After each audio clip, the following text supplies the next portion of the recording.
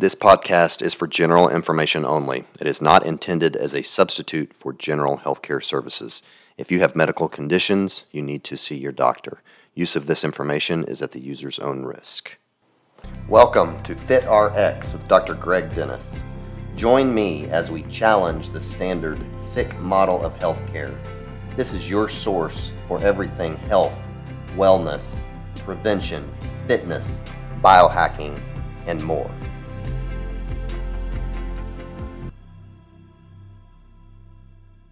Hello, everyone. Welcome to another edition of FitRx. I'm your host, Dr. Greg Dennis. So I think this will be a fun podcast. I discovered this couple a while back. They popped up on YouTube, and they have a channel called Ancestral Evolution. On there, they discuss just kind of ancestral living, getting away from conventional, more kind of processed foods, and kind of being almost self-sustaining on their little farm there. And so anyways, they intrigued me, and I've been trying to get them on the show for a little while, but because of having a baby and other things, we kind of had to delay it, but they're finally here. So I have Dave and Eliza Startup. And so guys, welcome to the show. Thanks. Glad to be here. Thanks. Yeah.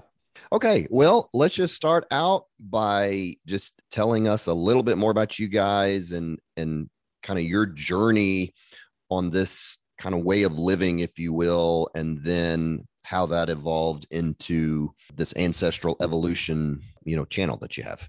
Yeah, I would just say, start out. We met about 10 years ago, or a little over 10 years, on an organic farm in Nashville, some good friends of ours. And I grew up in Nashville. She's from Cincinnati. And she was at Vanderbilt getting her nurse practitioning license, her master's in nursing. And we met there, and we're already kind of into health, I guess you could say, to some degree, although we were fairly naive about it, like a lot of people, and that what that really meant. But anyway, and then we moved up here about 8 years ago, got this land. We just have just a little over 8 acres, about 5 acres that are pastured, and put up fences, started with chickens, and then got more chickens. And then that turned into, let's get a couple sheep. And then we got more sheep, and then we started breeding sheep, and then we got a llama. And in the meantime, we were also doing a fairly good bit of gardening and farming, and even selling some stuff at a local farmer's market and things like that. But at the same time, I was going to chime in here. You started having some health issues. Yes. During this time. You want to talk about that? Yeah. So I was having IBS is probably the main thing, just classic IBS symptoms. And I didn't know what was causing it. And I ate pretty well. At least I thought I ate well. But I was still eating wheat and some processed foods, but fairly limited, but a little bit. Ended up having a colonoscopy, endoscopy. They removed some polyps, kind of usual stuff, but I was 47 at the time. And so that was a little concerning. And of course, the IBS was not getting any better. And then talking to the doctor there, they just kind of threw out there casually, like, yeah, maybe cut out wheat for a while completely and gluten and see if that does anything. And it was a miracle. I did it, and all my symptoms went away. I mean, within weeks, it was just, that was it. And then that kind of really got the ball rolling for us. And then after that, it became looking into other sort of diet stuff. We started watching Mark Sisson and got some books of his. We got the Big Fat Surprise by Nina Teicholz. Yeah. She's been say that. And that she's was been on my super. She's been on my podcast. Talk about a red pill. Yeah, that book, was that. Just really blasted the doors wide open as to my conceptions around fat and diet and the whole cholesterol deal. Right. Yeah. So that really turned out, because she had been a vegetarian most of her life, since you were pretty young, right? 10. Yeah, I was a vegetarian for 10 years. Wow. And then now fast forward to today, and we're more sort of on the carnivore-ish kind of Paul Saladino, carnivore MD. We basically eat meat and fruit, and that's about all we eat now. And it's been great for us. Miraculous almost, I would say, health-wise. So, it sounds like the difference in you guys and most people, and even like myself, who I feel like I'm relatively healthy, but we still go to the store buying, store-bought stuff. when you had those health issues, is that when you kind of flipped the switch and said, okay, we just need to raise all our own stuff, have our own chickens? I mean, when did that occur? Yeah, right around that time. That was really the impetus that got us going. And just obviously I was getting older, having our first son when I was 45, so older parent.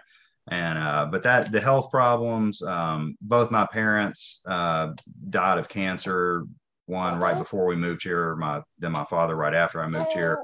That also really, of course, got my attention because they weren't that old. They were in their early 70s.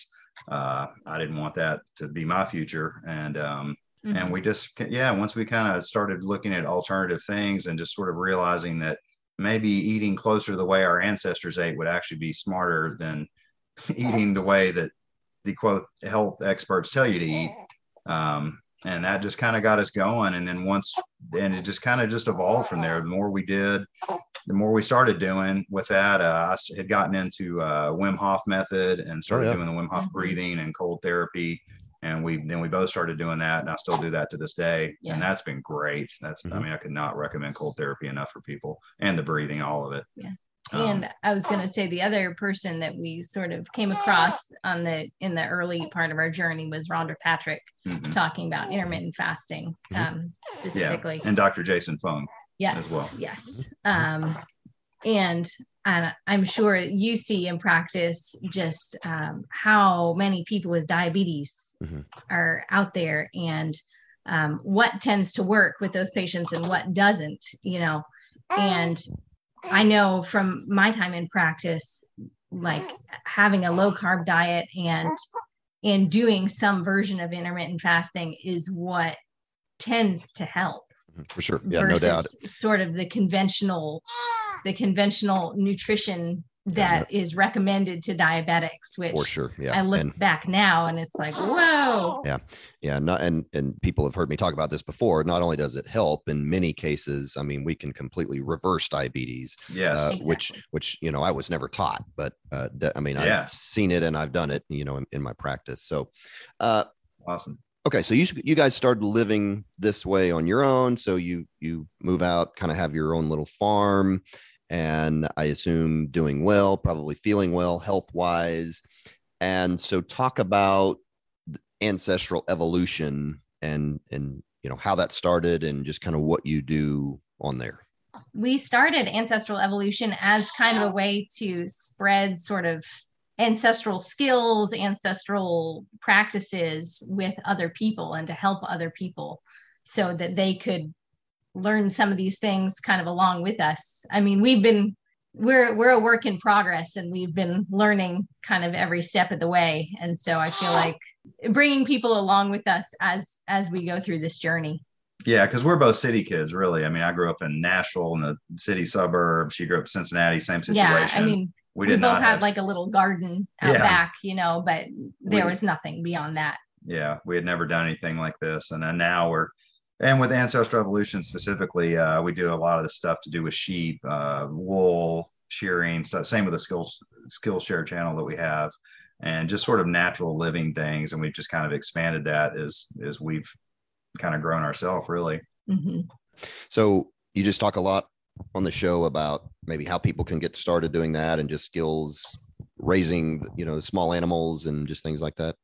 Yeah, all kind of things. Yeah, how to cook a kidney, stuff that really that we would come up against. We would be like, hey, we want to, we'd like get a cow processed. We'd get the entire animal, bones and everything. And we didn't know what to do with a lot of it because, where do you learn this? There's not a lot of people out there that are processing bones or, marrow or anything like that, or kidneys. And so that was a lot of it for us, was like, well, hey, let's just kind of record what we're doing and just kind of put this out there as we evolve into our own, kind of getting back to ancestral roots. And I think making organ meat more accessible to people. I think so many people are scared of organs, liver, kidney, etc. And just trying to make that more accessible and more doable for people in various ways, I think is a big part of that too. Yeah, very good. I think I've mentioned on another podcast, one of my New Year's resolutions this year was to eat more organ meats. And I've done okay. I've been eating some liver, although I don't like the taste of liver. And so I've been eating it raw, although I know where the cow came from. I'm not necessarily telling people to do that. Right. If you know where your animal came from, it may be okay. But anyway, so I find that it goes down a lot easier when I just cut it up and swallow it than when I cook it and chew it, which because I'm the same way. I just, as much, I'm all in on liver is probably the greatest superfood you can eat. Yeah. But I still don't like the taste of it. We joke Dave is kind of like the princess and the pea when it comes to liver. If I put just like a teeny tiny bit of liver in something, he will detect it. Somehow I could, there must be liver. But I still do eat it, and we actually dehydrate it now at a real low temperature. We even have a YouTube video on this on how to dehydrate liver and make your own pills. So I take these liver pills that we make every day. Okay. Interesting. Mm-hmm. All right. So what you guys have I guess quite a few animals. You said you have chickens and sheep and what else do you have? Llama. Okay. A llama and 2 dogs. Okay. And so what does a day look like? I mean, do you guys have other full-time jobs, or is this, what does a day in the life of y'all look like? Well, get up and let everybody out, let the chickens out, let the dogs out, get kids going and stuff. And then we're lucky enough that both of us are able to be home most of the time right now. So we kind of just trade off on chores. And if something needs to be done, we figure out who's going to do it. And we do other, like I say, we have a couple of the different channels that we do stuff for that. And I teach music lessons and play dobro, acoustic steel guitar. Cool. And do that, and kind of as another side thing. And then what else? I do a lot of jujitsu. I got into that about 4 years ago, and I'm thoroughly addicted to that. So I do that as many days a week as I can get away with, and my body allows at 50. But and as far as we do a little bit of crops in the summer and the warm months, but not a lot like we used to. We've been planting more fruit trees. We're trying to get more of that going because we do eat a good bit of fruit. We don't eat much vegetables anymore, but and that's definitely been a change in sort of our practices. We used to be very heavy into the gardening, and now we're not eating it so much, so we're not growing it as much. Yeah, but we are having lots of lambs. We just had 12 lambs born in the last 3 weeks, I guess. And we've got probably 4 more on the way. And we do eat them. We use them for wool. We sell the meat. We various things. So that's been a big part of what we're doing. Okay. And so you said you started off with chickens.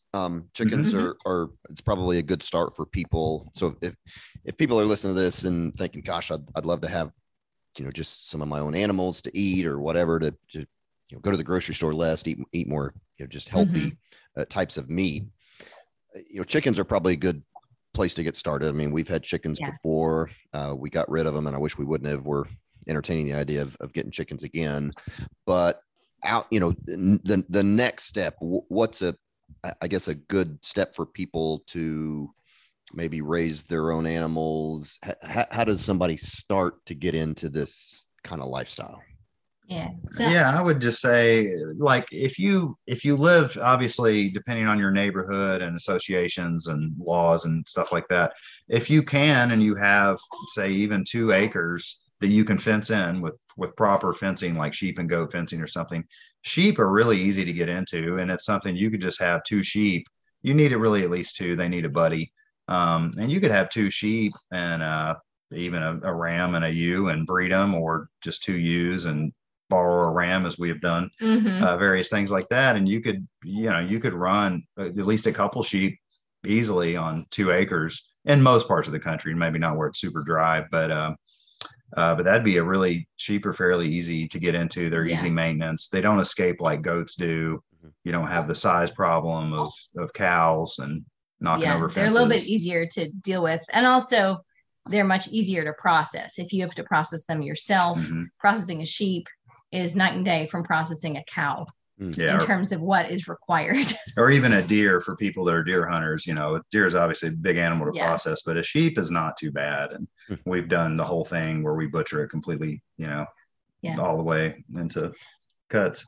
The other thing I was going to say is that if people do not have the space to have a large animal like a sheep or a goat, and there are sort of HOAs or other restrictions going on, rabbits are a good option because they're very quiet and they can be your quote unquote pet. You can kind of get around some of the livestock rules by doing rabbits. Yeah, we have some friends in Knoxville, like in the city and in city limits, and they raise rabbits for meat. They raise meat rabbits, and they've never had anybody bother them because it's just a little something they have out back, and it doesn't make any noise, and nobody ever, it's not a non-issue, and it's fairly simple and fairly easy to do, and they're easy to process. Yeah, way easier than chickens. Yes, a lot. Chickens are a pain in the rear.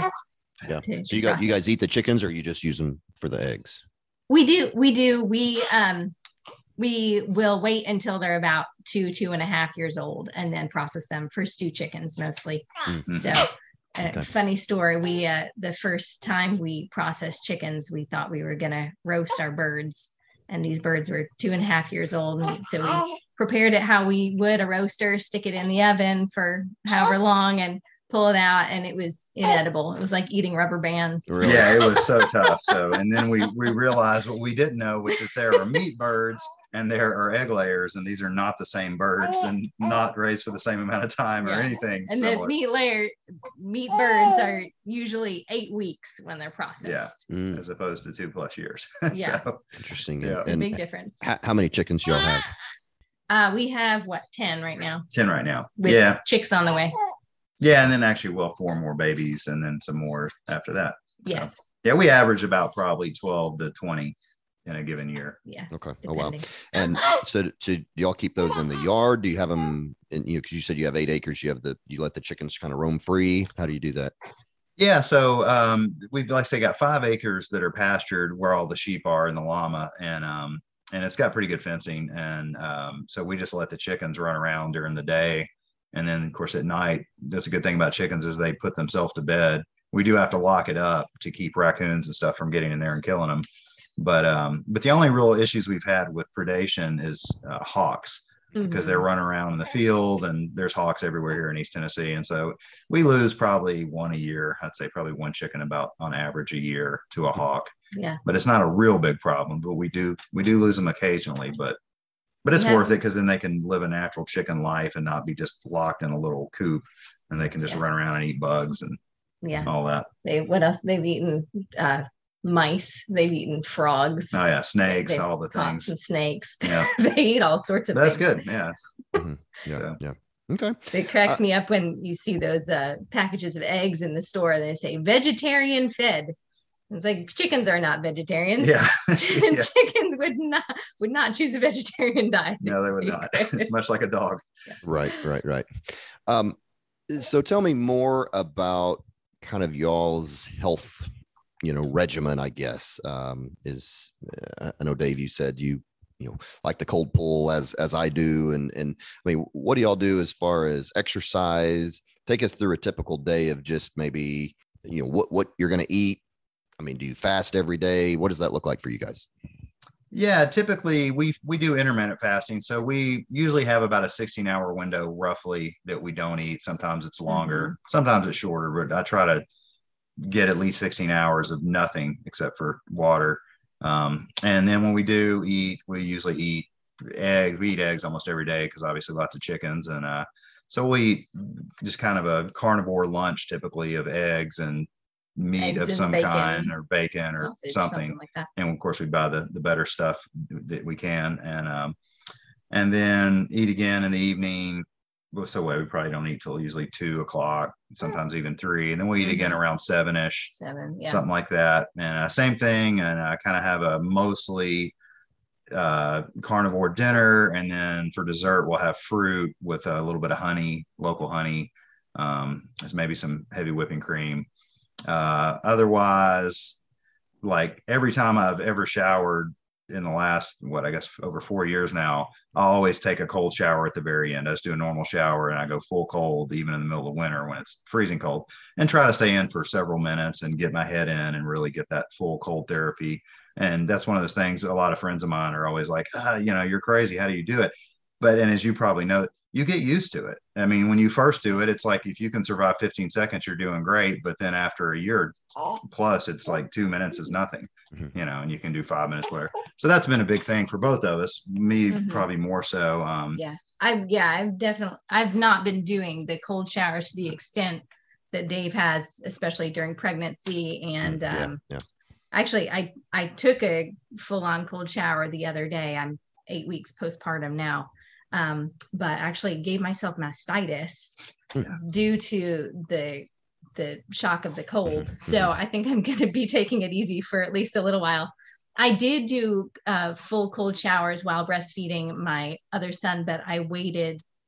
We probably didn't start that until he was at least a year, maybe close to a year and a half.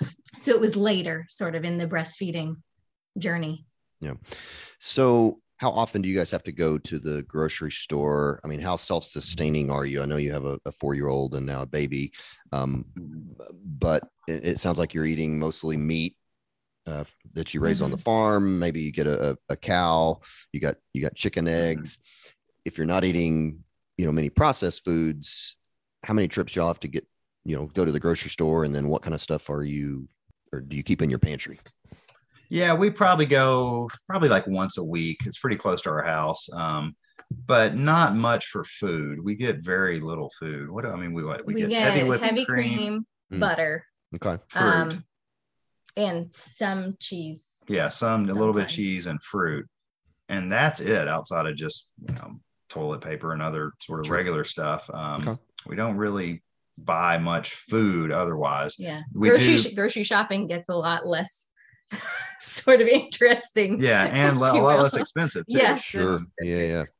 But we do get local meat from we've got a few farmers that we know that raise cows, and we get local beef from them, and even sometimes local pork and other things like that. So we pretty much got all our meat either from our own stuff or from somebody we know. Yeah. You haven't wanted to have a couple of cows there to raise and then butcher? We do, but it's a little tougher because the acreage we have, we're already kind of at the limit with our sheep and how much pasture will support that.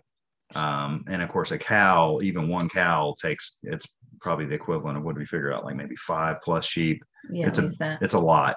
So until we would like to get some more acreage or maybe buy some actually next to us. And until we do that, we probably won't get any cows, but I would love to eventually, honestly. Yeah. And then the other thing with cows, again, is the processing thing. Yeah. If push comes to shove. I mean, we've processed one of our own animals from start to finish, of the sheep.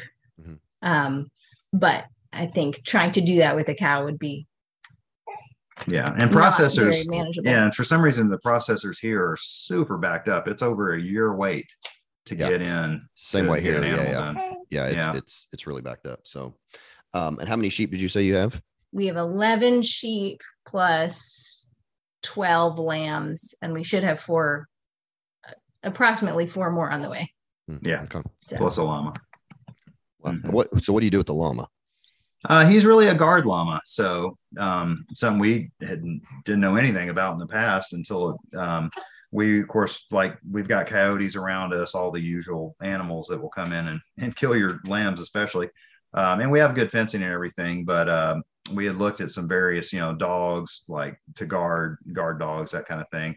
And llamas are great. So we had a friend kind of recommend that, hey, look into guard llamas. And so we just got a single, what did we call it? Gelded, I guess, llama, fixed llama. And he was already a few years old, and they had tried to use him as a pack animal up in Gatlinburg, and he didn't like it for some of them don't like it. And anyway, long story short, we got him and have never had any issues because if we've never had this happen, but were coyotes or dogs or anything like that to get in there, that's sort of their llama's natural enemies. And they will, they'll flip them over and disembowel them and like stomp them to death essentially. And are very aggressive against, and we've had coyotes where they've been right up there and the llama will sit right there on the fence and he'll stare him down like, come get also, some. The neighbor's dog, if the neighbor's dogs get along the fence line, he'll do the same thing. He'll just be standing there like daring them to try something, and usually they'll run away because they're intimidated. Yes, we found him to be a great guard animal because it's not like you're feeding him dog food. He eats the same grass and supplementary hay and stuff that the sheep do, so it's very affordable and very low maintenance. And we shear him every year and get the really nice fleece, and she spins and does everything, and all the way from shearing to hats. So wow. Yeah. Okay. Yeah, and I guess donkeys do maybe something similar, don't they? I mean, very similar. Yeah, it's almost exactly the same thing, really. Of course, you don't get the fleece, obviously, but they're very. Yeah, we have some friends that have donkeys as guard animals. Exact same deal. Yeah. Very good. So you have a 4-year-old, and so I'm curious what he eats, and as your both boys grow up, what kind of stuff will they be eating in your household?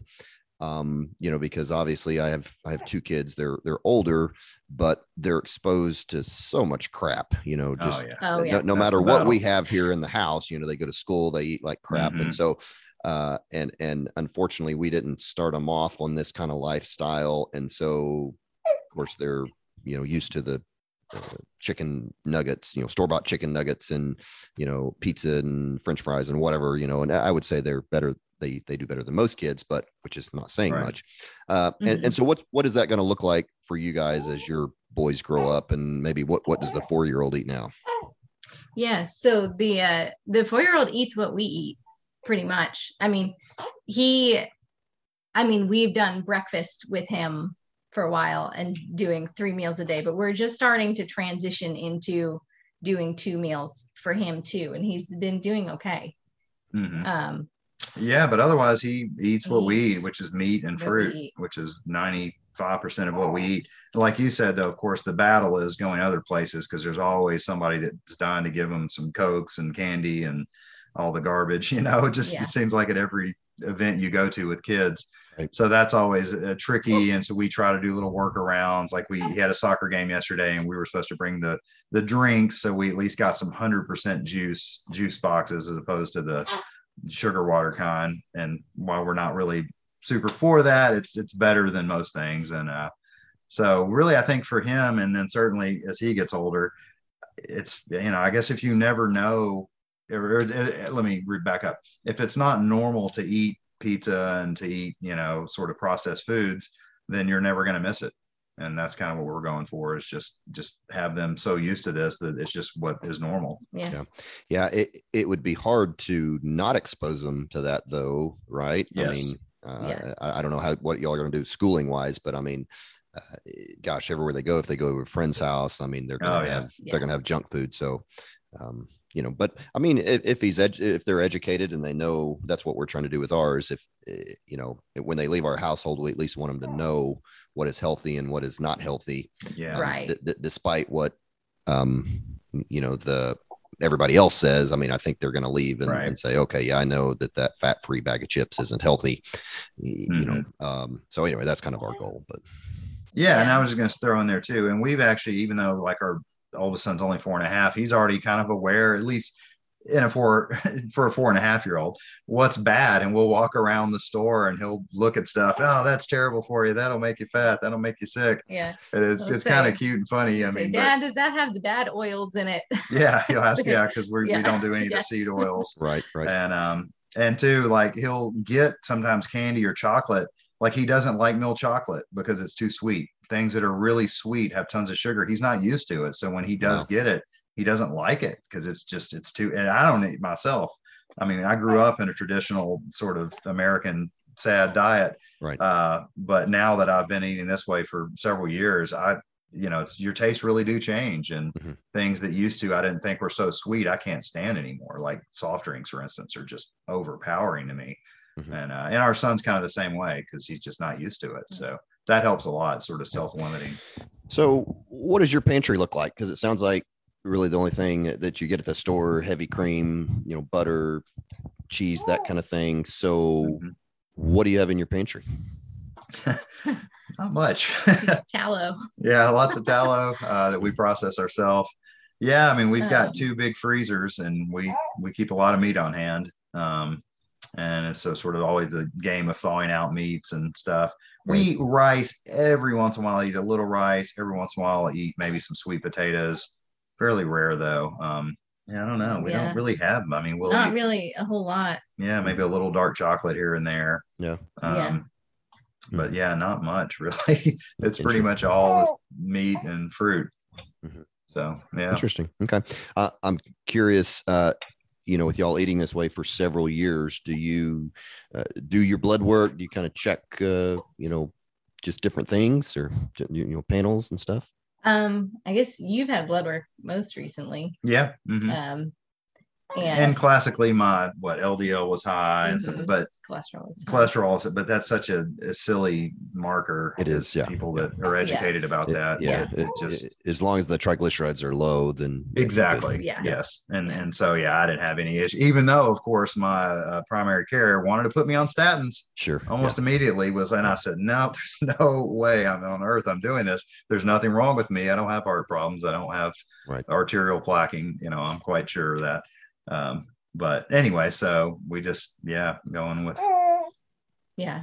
And all my numbers and things through pregnancy have been good. I've maintained this diet pretty much. I probably upped my carbs some during pregnancy compared to what I was eating beforehand. More fruit and a little bit more like sweet potatoes and things, during pregnancy. But yeah. Do you guys have a cheat meal? Sounds like you're pretty strict. I mean, do you sometimes go out and pizza and a beer? I mean, do you allow yourself that kind of thing? Yeah, we do to a degree. So we don't eat out much. Of course, everything happening with the coronavirus kind of stopped everything for a couple of years anyway. And we didn't eat out much before that. Then we really don't eat out much now. Just, but we will, when in Rome, if we go to a birthday party, I'll have a little piece of cake. And interesting on that too, with the gluten, I had all those problems. My guts have apparently healed because I can have a piece of cake. I can have a couple pieces of bread. It's very rare, but once every month or two, I'll be somewhere and have something like that, a sliced pizza. And it doesn't bother me anymore. And used to, it would kill me. It would just absolutely just tear me up, but it doesn't bother me now. So we're not super, super strict, but it's really our kind of philosophy is if we don't have it at the house, we're not going to go out and buy it. We're not going to make a special trip to go get something. Yeah. So unless there's like a birthday or a holiday or some reason to have something like that, we don't ever have anything at home. So when we do eat stuff that's not within our usual scope, it's just probably because we're at a birthday party or some event or something. And we'll have stuff. I'll have a beer. I like dark beer. I don't drink it much, but I'll have dark beer occasionally or a glass of wine or something like that. And, we're not super strict about it, but it's just so rare that it doesn't really matter because, I think of it as a percentage, it's probably less than 5% of the food we eat a year is like that. So yeah, you can get away with it. So when they want to move towards more of an animal-based diet, which I advocate, one of the challenges of that is it's hard to prepare a meal quickly. And so you come home from work and you're hungry, and it's certainly a lot easier to either stop at a fast food or, something else. Any tips on that? If people want to eat more this way, how can they have things prepared or just kind of practically speaking, give us some tips on how people can do that? Yeah. So eggs are your friend. Eggs are super quick and easy no matter what. So if you just make sure you have eggs in your fridge at all times, that is an easy go-to if you just need to grab something and go. Mm-hmm. Also, including hard-boiled eggs, which is when we travel, we just make a whole lot of hard-boiled eggs and salt and take them with us because it's the best portable food and it's super healthy. And And the other thing I was going to say, as far as like a quick meal, is just like sauteed burger is very quick to prepare and very easy and tasty. Whip it up with some eggs, and there you go. You've got a perfect meal there. Yeah. And I was saying the other thing too is we'll cook big roasts. It's just us and the kids. So we'll cook real big roasts and large cuts of meat. And then you've got leftovers for, 2 or 3 days easy that you can that are ready to go in the fridge. So we do a lot of that. Well, very nice. Well, as we kind of wrap up here, well, first, let me just tell people where they can find you. So it's Ancestral Evolution is the name of your YouTube show. And like I said, you've got all kinds of tips and just kind of living this lifestyle. I think you've got some recipes on there, just different things. Is that correct? Yeah, exactly. Yeah. How else can people reach out to you? Are you on any other social media platforms? You can find us on Facebook. We also have some classes on Skillshare and Udemy. So those are some other platforms where you can find us. Yeah, and it's all Ancestral Evolution on all the different platforms. And then the latest thing we're doing, we're actually trying to start a soap company, where we are starting one. We're just now getting it off the ground. But Eliza had been making soap for a long time. She's into chemistry and is a Yale grad and just nerdy like that. So she had been making soap for a while, and we make it out of our own tallow that we render. And so we're actually starting a little soap company here that it's going to be all natural, like old fashioned style soap, made just completely the way it would have been made hundreds of years ago with tallow and all natural ingredients. So doing that too. Very cool. All right. Well, sounds cool. Well, I like what you guys are doing. Thanks. You too. More people could do that kind of thing, and including myself. And so as we wrap up here, I always ask my guests if they could give us one health tip that would make us healthier today. What would you guys say to that? And you can both have an answer. Okay. So my number one tip would be avoiding seed oils. And explain seed oils being, canola oil, sunflower, safflower, vegetable, corn, soy, all those chemically extracted oils that are not just like cold press type oils. Sure. And they're very insidious. If you avoid all the foods that have those oils in them, you will do yourself a huge favor. Yeah, and you've probably avoided 90% of all food in the store. By the way, if you exclude wheat and wheat products, corn syrup, and seed oils, wow, that eliminates so much stuff right there. But all the bad stuff. So I was going to say the biggest culprit, I think, that people don't think about is salad dressings with these oils. They think they're being healthy eating a salad, but they're dousing it in these oils, and they don't think about, or they don't look. Good point. That's a big one, and that it shouldn't be foreign to my listeners. I've talked some about it, but I tell my patients all the time, if you have those vegetable oils in your cabinet, throw them in the trash. I mean, they're poison. So, I mean, for sure. Great advice. What about you, Dave? What would you say? I would go probably with the cold therapy stuff, cold showers and cold baths. That's been huge for me. We started doing that really before we started with this diet thing. And that was kind of one of the more early, the Wim Hof stuff kind of got me into that. And at the same time, almost right after that, I started doing jujitsu, and in my late 40s, and I was still playing soccer as well. I've always been a real active kind of person. And that really, I felt like allowed me to where I could go 4 or 5 days a week of playing soccer, jujitsu, literally 5 nights a week. And just that cold therapy, it's not just for the soreness. It helped my cardio. It's helped my recovery, everything. I just feel like it just really has been huge for me, and something that I'll do until the day I die. I mean, it's just too important. Well, I'm glad to hear somebody else say that, because my wife, who's also a physician, thinks that I'm crazy, and I do it. I get a lot of that. my listeners know that I do this, and I've had videos, on our website and stuff. But we have a swimming pool, and so I get in the pool, and so I get in my sauna, I rinse off, kind of in the cold water, and then I'll get in our pool, and there's in the dead of winter, I mean, there's many times the water's in the 30s, sometimes in the 40s. And I'll stay for 3 to 5 minutes, in the pool. And so anyways, it's just something awesome. that's fun that I've really enjoyed doing. And so anyways, well, good stuff. Well, appreciate you guys' time. And it's really cool what y'all are doing. So everybody check out their YouTube videos, Ancestral Evolution. Thanks so much. Yeah, thanks so much. We really enjoyed it, and really just wonderful to connect to some like-minded people that are, like Eliza being a nurse practitioner, that are not just doing this, but also in the medical field. Obviously, this is very rare, unfortunately, for people in the medical field to sort of advocate for these types of things, but they're really huge. I mean, it's just, it has been life-changing for us, to say the least. I mean, honestly.